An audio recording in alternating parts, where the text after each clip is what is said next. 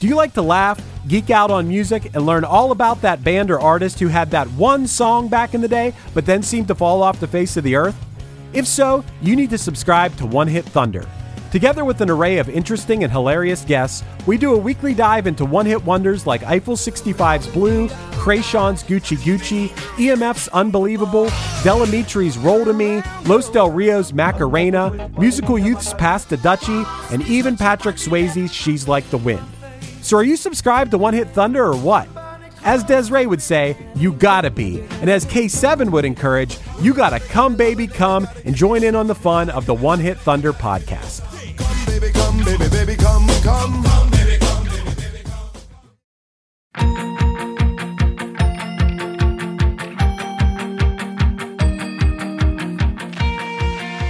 Are you a fan of young adult novels? Have you ever wondered the stories behind the people who wrote your favorite young adult novels? Then join author Eric J. Brown And Alyssa Lube of Netflix's The Circle. every other Tuesday on YAOK. Available on all podcasting apps. Woo!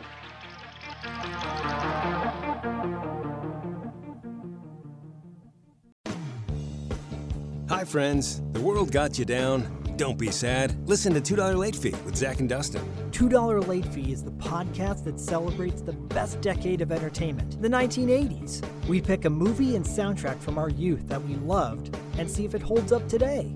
We also interview your favorite celebrities from that era. All in the spirit of positivity and togetherness. Check us out at $2latefee.com.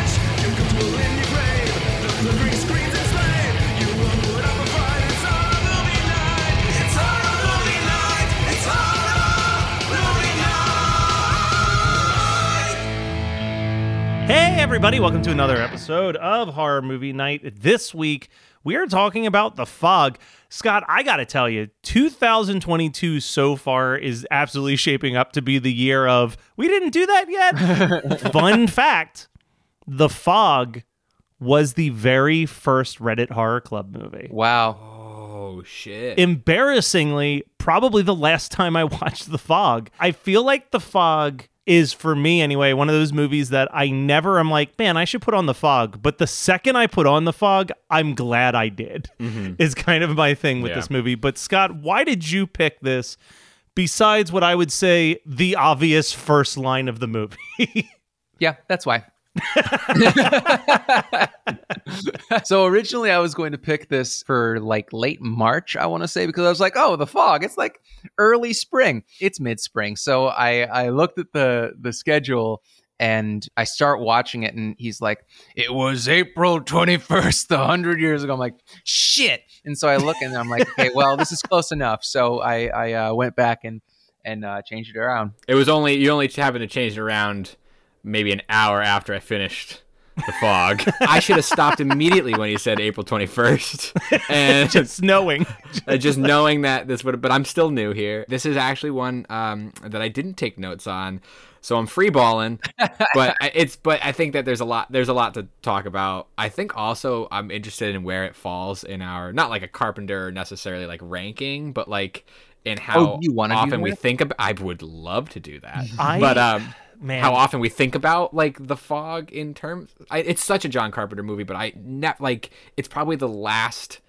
No, I'm sorry. Prince of Darkness would be like the most recent Carpenter classic. I don't know. He doesn't have like too many misses, but like last Carpenter that's like held in high regard would have been Prince of Darkness. Like, do you last as in most recent watch for you, or most recent movie he directed? Most recent first time watch. Gotcha. Or most recent watch, I should say. And The Fog would be immediately before that. But still, it's like one of those things that comes in later, despite it being like, I mean, it's pure. It's so like pure Carpenter that it's crazy.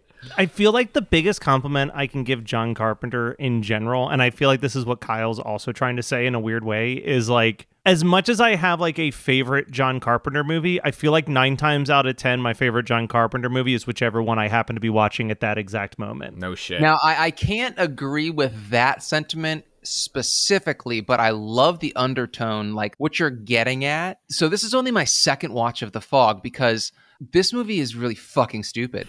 I like it. But the title implies it could be so much dumber, Scott. Like that's like, I think that's the thing is like, when I first heard about this movie, I literally thought it was just Killer Fog. I was like, that's so stupid. I can't believe that there is a movie about Killer Fog. And I remember watching it like maybe in college. Netflix had finally entered in my life, and now like any movie that had not been on the shelves at my Blockbuster could be like in my mailbox in 2 business days. So like I loaded up on every Carpenter movie at that time. And I remember getting this one and kind of thinking like, all right, this is probably going to be shit. And really being surprised how much I liked it. I liked the atmosphere. I love the music in it. I love just like, I wrote down like just I love the movie and the concept, but I also just love that very atmospheric opening scene essentially where it's just like, you're just rolling through this town and weird supernatural shit keeps happening. But it's like you're just part of the movie. Yeah. Dude, and you're just meeting these random people. And I think it does a really good job of creating a bunch of characters that you actually like and care about and putting a good, like, I feel like everything that it achieves in what is essentially an 85-minute runtime is really impressive for how stupid the concept is out the gate. Yeah. And you know, as I say, like, this is a really fucking stupid movie. I say that with love because I have enjoyed both times I've watched it. It is a beautifully shot film. Like, it just oozes atmosphere, like you're saying. And the soundtrack is some of his best, in my opinion. Like, it's what's so funny about The Fog is that I've been putting off discussing it on the show because it was low on my list, thinking like, you know, I didn't really love watching it in high school, but I really like the soundtrack, and I like the soundtrack as an adult. Man, it's different enough from Halloween. It's very obviously a Carpenter-esque soundtrack, you know, like it is very much his work, but it's also different enough that it just doesn't sound like he's completely aping Halloween, which is great because he took the exact same cast from Halloween and put them into The Fog, which I don't think I noticed that in high school, which is very odd. No, they sort of like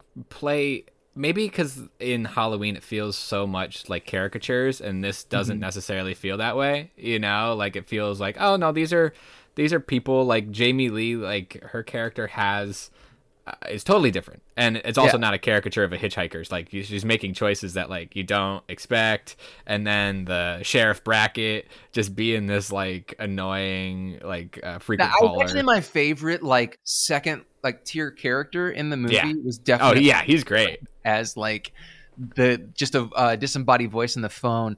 And it's also really funny to me because, as almost everyone who knows me knows, I love Swamp Thing. And I remember when I was a kid knowing about Swamp Thing from the TV show, the cartoon. And then my dad telling me that there was a movie. My dad knew it because Adrienne Barbeau was in it.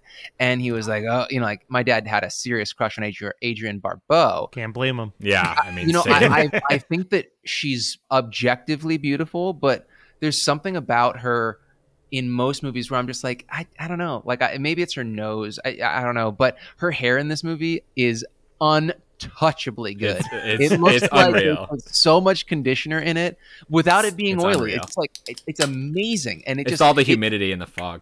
Yeah, it is, and I love that it bounces when she is having like a bad time. It's just such a weird. People are probably going to listen to this and be like, "Why are they talking about Adrienne Barbeau's hairdo?" Hey, welcome to the horror movie night, Kyle. I heard a sound. And I think you need to explain that sound. You guys are gonna love this because so this leads right into what I was going to pitch here, sort of as an alternative take on The Fog. But we are wandering into The Fog with Abominations double IPA. called Wandering into the Fog. Never gonna top that. But since it's April 21st, has anybody thought that the fog is actually the collective weed smoke from 420 rolling in? Nothing it was too blatant. will kill you. Six must toke. Yeah, man. And they have to get the preacher to toke. It's his fucking. He has ultimate to. end. Nothing pisses off God beyond a fucking high Catholic priest. Absolutely. The preacher in this movie also fucking rules. There's so many points in this movie that I forgot were funny, and he gives me the hardest laugh in this whole movie is when like the mayor and her assistant or whoever is trying to get him to help them out for the bicentennial, and they're like, so can we get you to come and do it? And he just goes, Antonio Bay has a curse on it. And her assistant goes, so are we going to take that as a no? I love it. I love it so much. Like, the movie has so much to love that even when I'm like bitching about it like a whiny baby, I still really enjoyed my watch. Like, I just can't. There's nothing bad about this movie. There's not. And I still don't know why it's so like down on my list, and I think it is just an entry point thing to like watching it in mellow. It's like a mellow. Only 6 murders. I mean, I guess 12 if you want to consider the lepers, but you only see like 6 murders on screen. Really, the only good murders are the first. Well, I would say the first 3, but I think you only see 2 of them, right? Yeah, on the ship. Yeah. I think you only see 2. I mean, you get the gag later on with which is fucking just so. And I know it. I know it's there, and I know, but it's just one of those scares that's like off-put enough rhythmically that I always miss it. Even though like, and like, I know I said I only seen it twice, or I have only seen it twice, but I know that scene so much because like that's always referred to in jump scares or in like a list of stuff. Speaking of like things that, because I've obviously all of us, I've probably seen it the most out of all of us, and even then it's maybe because I saw it 3 times as opposed to 2. Right. I always forget this ending scene is from this movie, because like the shot of the priest holding the glowing cross with like the fog monster holding onto it, I've seen that in a million different things. I've seen it as like a GIF. I've seen it in like compilation videos, and I always forget it's the fog that it comes from. It's a beautifully like framed out sequence. Yeah. God, this film's gorgeous. Dude, the kill of the weatherman that's like calling into Adrienne Barbeau's radio station, and she's like, don't go to the door. Like that one, you do get like a nice hook into the neck sequence. And Kyle, if you're wondering why this one ranks so low, it's because like John Carpenter, I'm looking at this Wikipedia page, just like the most fucking insane run of movies. Yeah, it's unreal. So if we remove the TV movies for just a second, why would you remove Elvis, you bastard? We got Halloween, then The Fog, then Escape from New York, then The Thing, then Christine, Starman, Big Trouble in Little China, Prince of Darkness, They Live, Memoirs of an Invisible Man, In the Mouth of Madness. Like, there's one little bump in the road Christine there. Is definitely coming. Like that is like right up there with what I consider the greatest streak of any director, which is like Rob Reiner's like first 7 movies. Sure. Like it's just like, this is an incredible run of films released in a row. Mm-hmm. Yes, correct. You're correct. You can't add any more to that. I feel like you're like, I'm trying to add to the conversation, but nothing comes out right. So I'm just gonna say, Yeah, no, that's correct right now. I'll throw a conversation piece out there because I realize that this is a trope that I hate, and I realized watching this movie, but it's always been a trope that I hate. How do we feel about random quote opening up the movie on the screen before anything happens? Yeah. I think that I've seen it where it's real bad, and I wish I had an example off the top of my head, but I know that I've seen it and I've been like, the fuck are they telling me? Like, what are they telling me to do? Fuck you, just say to me. They gave us some Edgar Allan Poe quote about dreams, and I'm like, what the fuck does this have to do about a bunch of killer ghosts getting vengeance in a fog? Like, why is this here? Yeah, ain't nobody dreaming. This is real. This is real life. The only other real note that I had that I'd like to bring up is that, like, has there ever been an actor who portrayed more characters who wound up in bed 24 hours after meeting the female lead of the movie than Tom Atkins. And it's so funny. You're right. And he hates that is what people remember about him. Like he just absolutely despises it. But the thing is that you can't fault his character in this because hitchhiking was kind of like the Tinder of the 1970s. Like I was thinking about it because I won't say any examples because I don't want to take anyone's double features, but like I can think of at least 3 films where it's like just Tom Atkins. Yeah, where just Tom Atkins meets a female character and within I would say a 24-hour period, there is a shot of them laying in bed just being flirty with each other. What's so funny, though, is that so many, disregard Tom Atkins for a second and just think about movies that Matt loves and how many times this trope occurs. And he's bitching about an intro quote and not people banging a couple hours after they just get thrown together, and we've discussed them on the show. And Matt's been like, that's so unrealistic. I wish that happened to me. just once. Well, see, I say that about quotes being told to me before somebody goes into a story. I wish you would. I wish people would preface this. Kyle, I've got a great story to tell you, but first, let me tell you, out of context, when Dumbledore said to Harry Potter that no one's truly gone so long as they live within our memories. Anyway, so this is the story about the time I was boning this chick, right? Yeah, absolutely. And with that, can we talk about the greatest line of the movie? Mom, can I have a stomach pounder and a Coke? Yes. After lunch, honey. I did so much research to try and find out what a stomach pounder was, only to find myself on a message board discussion, multiple of them, that said that stomach pounders are nothing. Yeah. John Carpenter was just like, I just thought it sounded cool. Dude, you know what? John Carpenter is just he is swinging for the fences. Dude, I mean, he just knew his voice and style so early. I've said it a million times. John Carpenter exclusively made movies for an audience of one. And that was John Carpenter. And if other people liked it, he was fine with it. If he made Ghosts of Mars and no one liked it except for John Carpenter was still fine with it.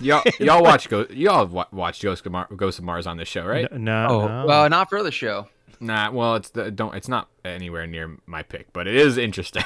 I figured you guys might have watched it at some point. I would say a shockingly limited number of John Carpenter movies for this show. When I'm looking at this list, we've done Prince of Darkness and In the Mouth of Madness. Oh, no shit. Yeah.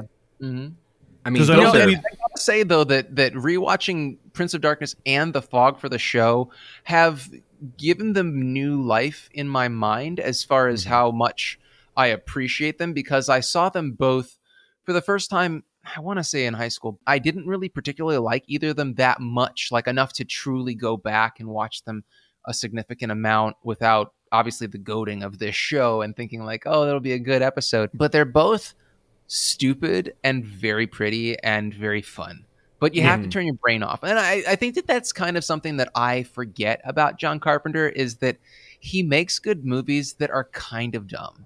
Yeah. And that's okay. That's totally fine. No, I think that's great. Yeah. I mean, we're all aware this movie takes place on April 21st. We're totally aware of it.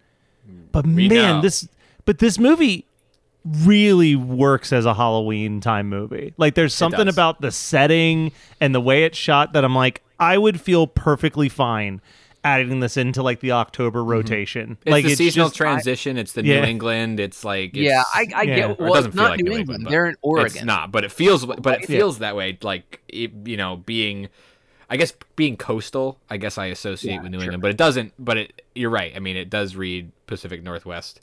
It is. I connect to it on that level, and I think that's why I always think seasonal fall too. And it's the transition. It's the seasonal transition for sure. It's like you still get that chill, when the wind's fucking whipping when she's walking down those stairs to the lighthouse, that first shot, which is massive. Like, the stairs are insane. And you just get that chill, and there is a haunt coming. Like, so it does read Halloween in a lot of ways.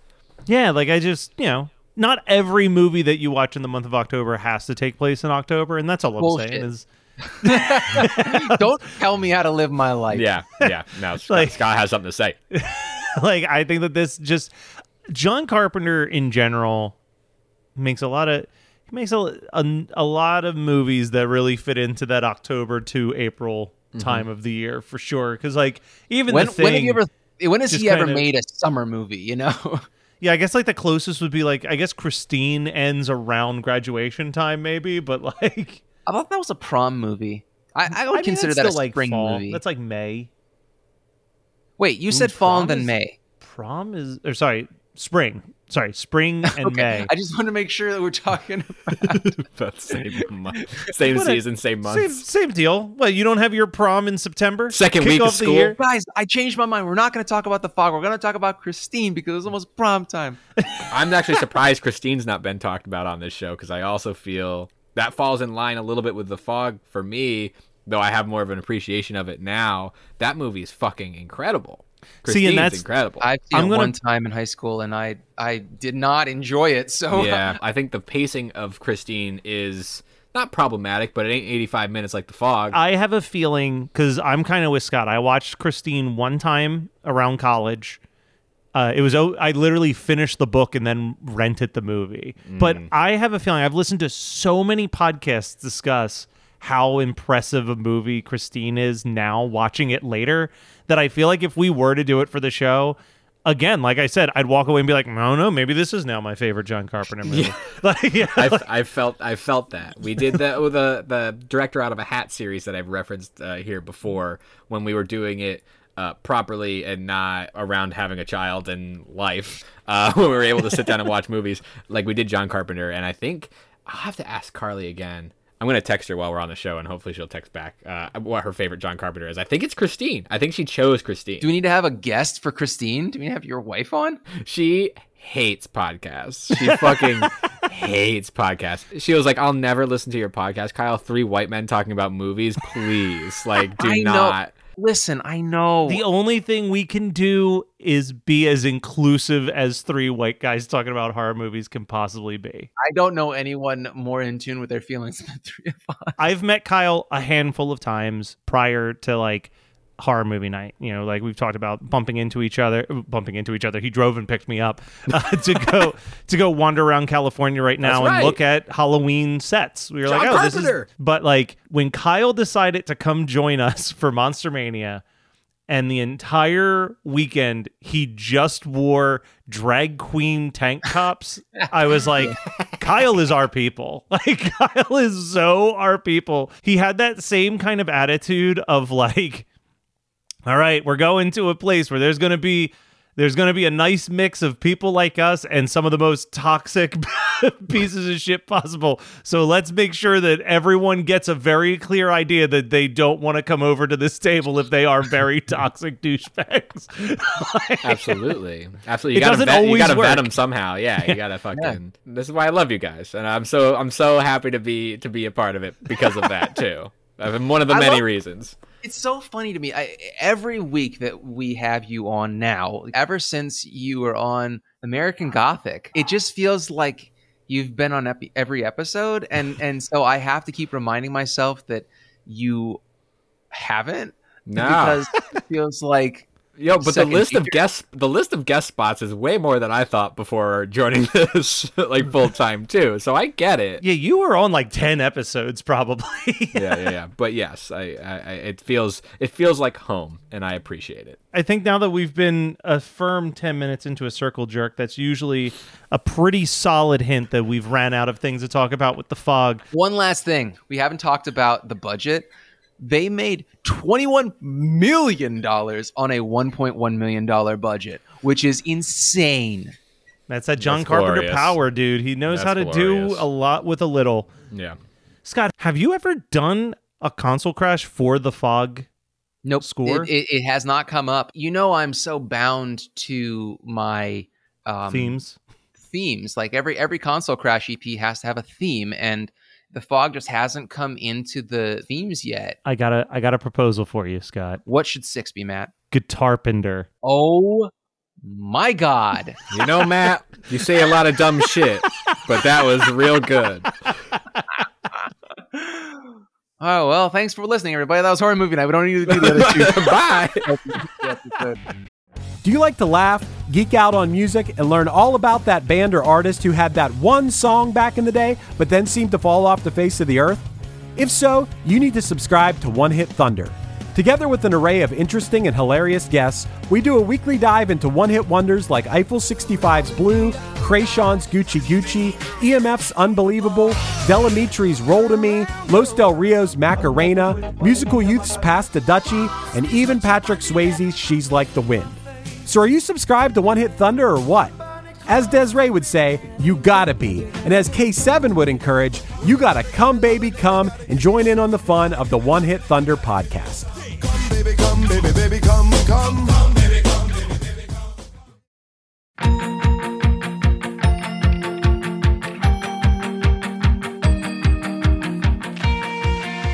Are you a fan of young adult novels? Have you ever wondered the stories behind the people who wrote your favorite young adult novels? Then join author Eric J. Brown And Alyssa Lube of Netflix's The Circle. every other Tuesday on YAOK. Available on all podcasting apps. Woo!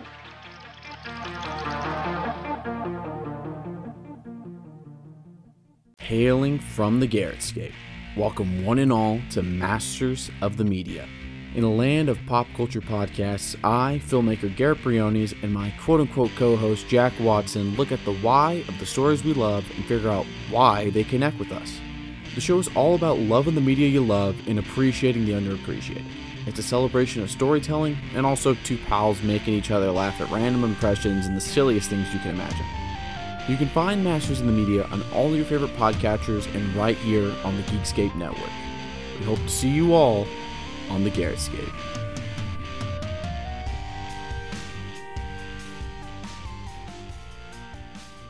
Scott, Yes. you're at a video store. You've grabbed The Fog. What else you grabbing?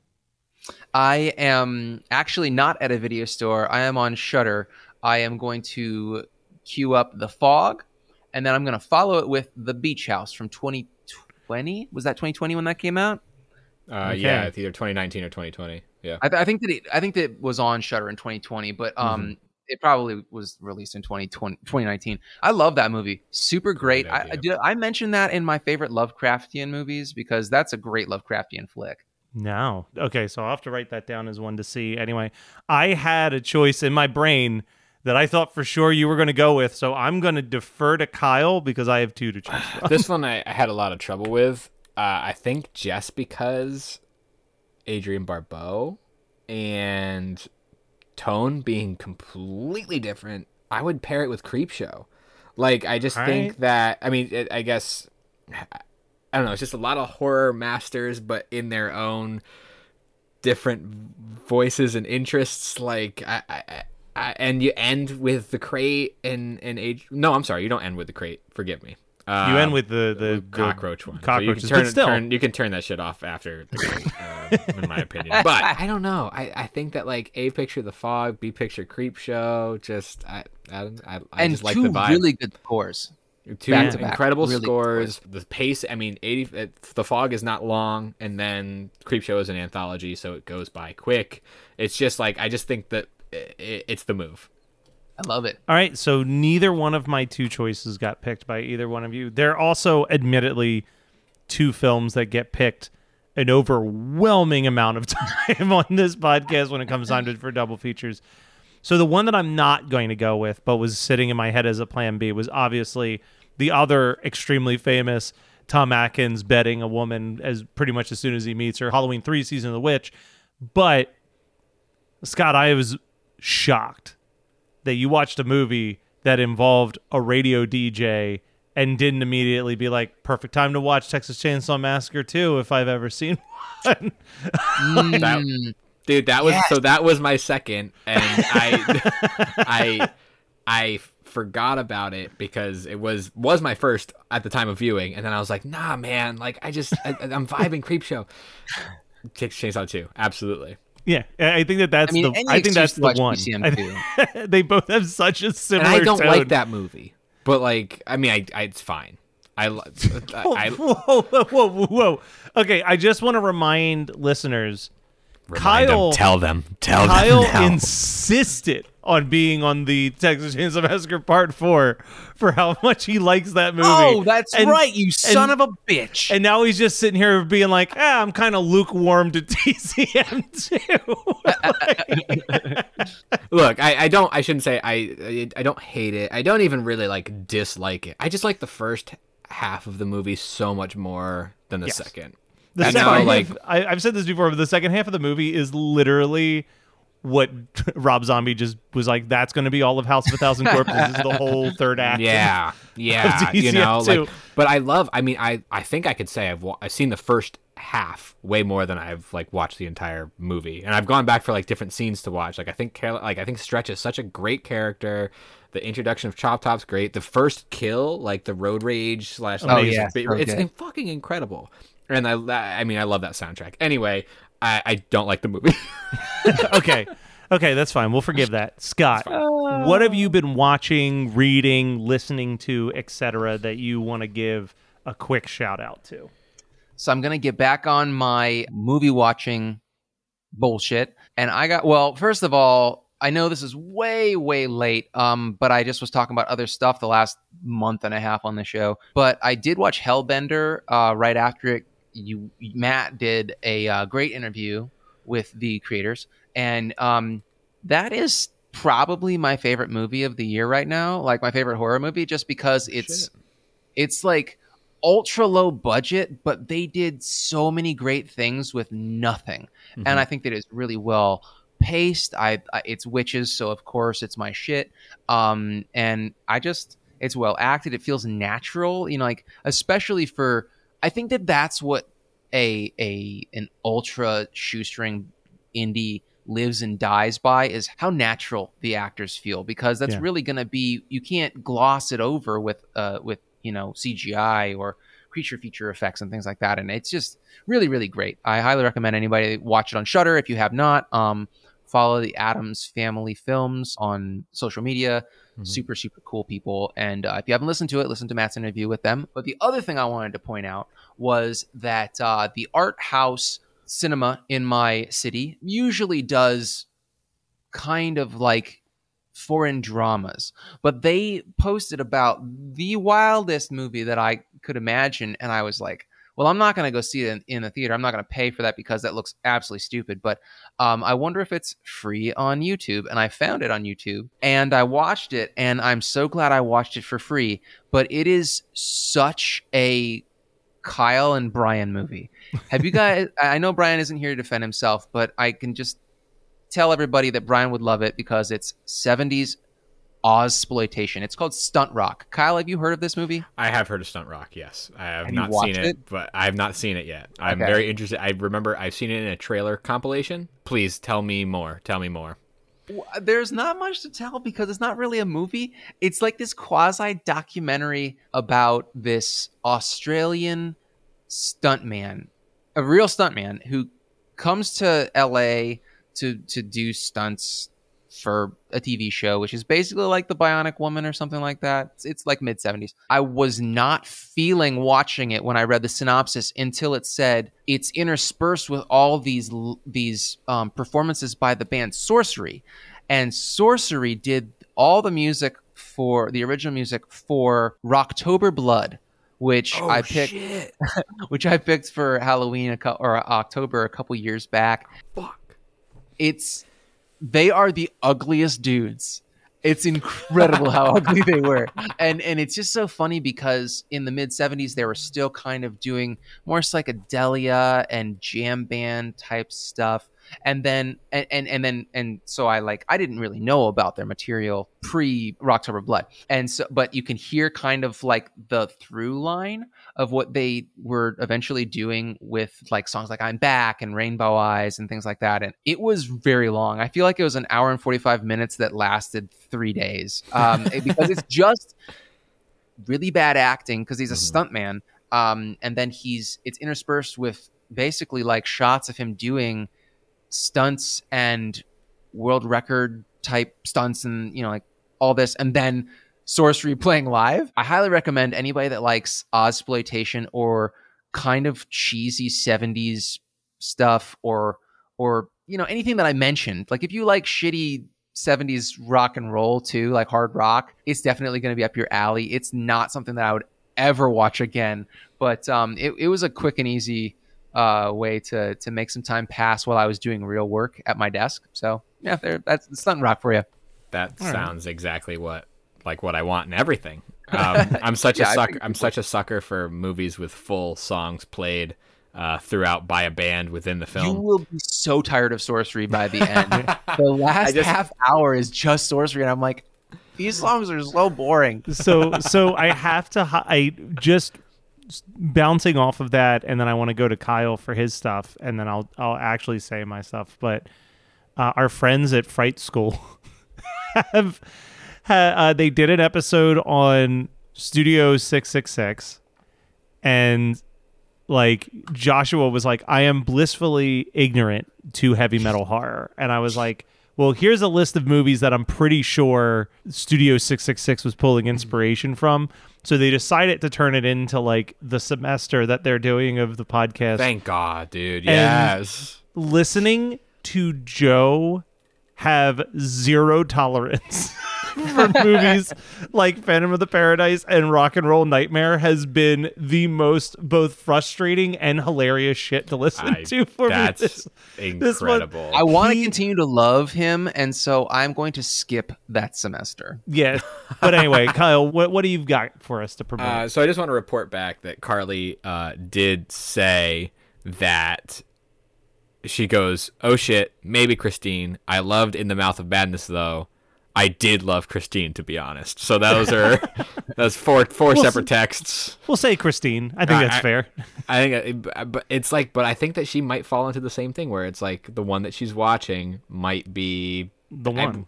It might be the one, and it's not just white dude horror fans. It might be white women horror fans that also feel that way. But I posted in the Facebook group about Woodlands Dark and something Bewitched, which is a title I will never fucking get right.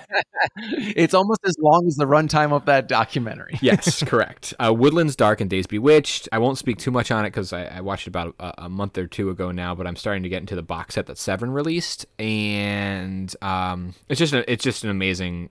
They call it a compendium. Yeah. So to that documentary, and it truly is. It's incredible. Highly recommend the doc. I want to mention that I read. So remember when I first came on the show and was like, oh great, I get to read at night because Hunter's breastfeeding and I need something to do, and I've been getting through books, and that has stopped. That doesn't happen anymore. He does not. He's dropped his nighttime feeding. There's no room for me to read. But tell him to go to fucking sleep. Yeah. See, the thing is, he sleeps, so then I sleep the whole way through, and then there's no reading gets done. Yeah. But I did pick up a book called Things Have Gotten Worse Since We Last Spoke by Eric LaRocca. And I picked it up on a whim just due to the cover art. I mean, if anybody's listening to this and cares, look it up. It's really beautiful artwork, but it's also a really short read. And it's done so in the format of, it's proposed to do so in the format of emails and instant messenger. So it's a really quick read. If you think about it that way. If I should have got the page count before I came on here, but it's really interesting. It's a little novella done so between two women who meet in a queer forum in the year 2000.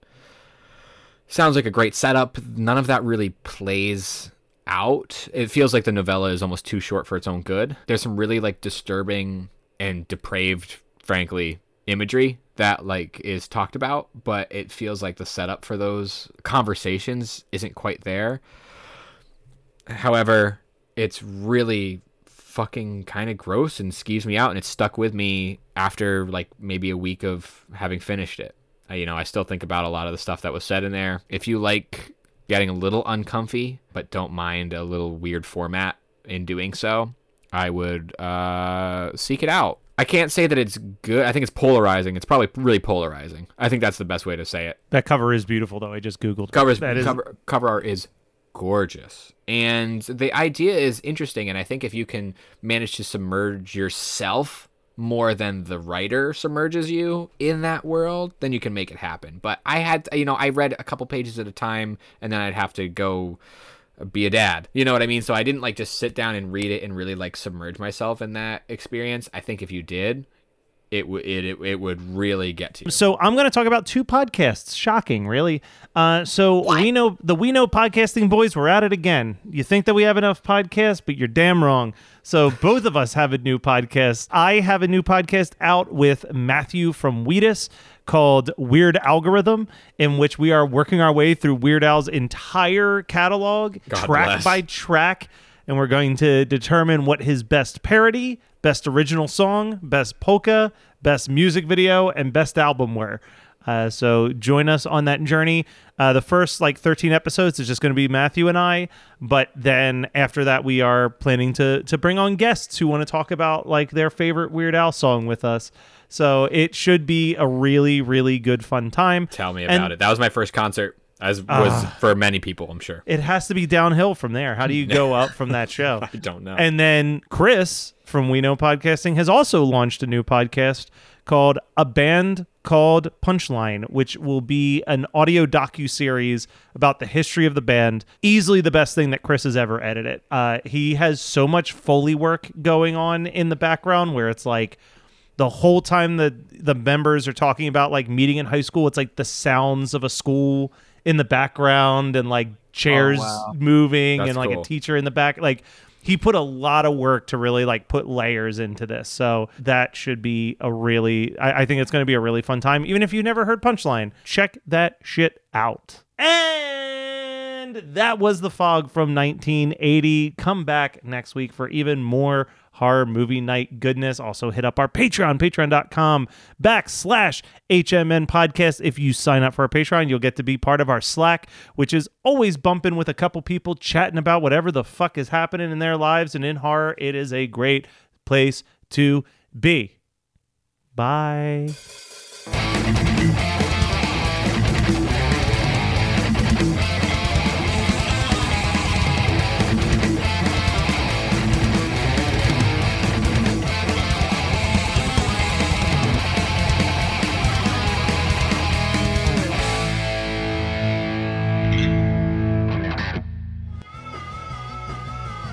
You're listening to the Geekscape Network. Do you like to laugh, geek out on music, and learn all about that band or artist who had that one song back in the day, but then seemed to fall off the face of the earth? If so, you need to subscribe to One Hit Thunder.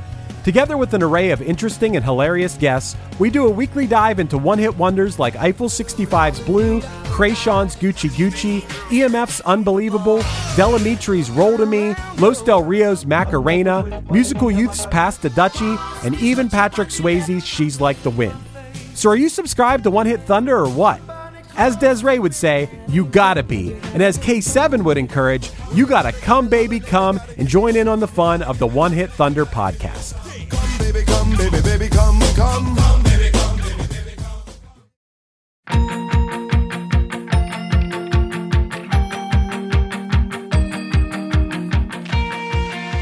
Are you a fan of young adult novels? Have you ever wondered the stories behind the people who wrote your favorite young adult novels? Then join author Eric J. Brown and Alyssa Lube of Netflix's The Circle every other Tuesday on YAOK. Available on all podcasting apps. Woo!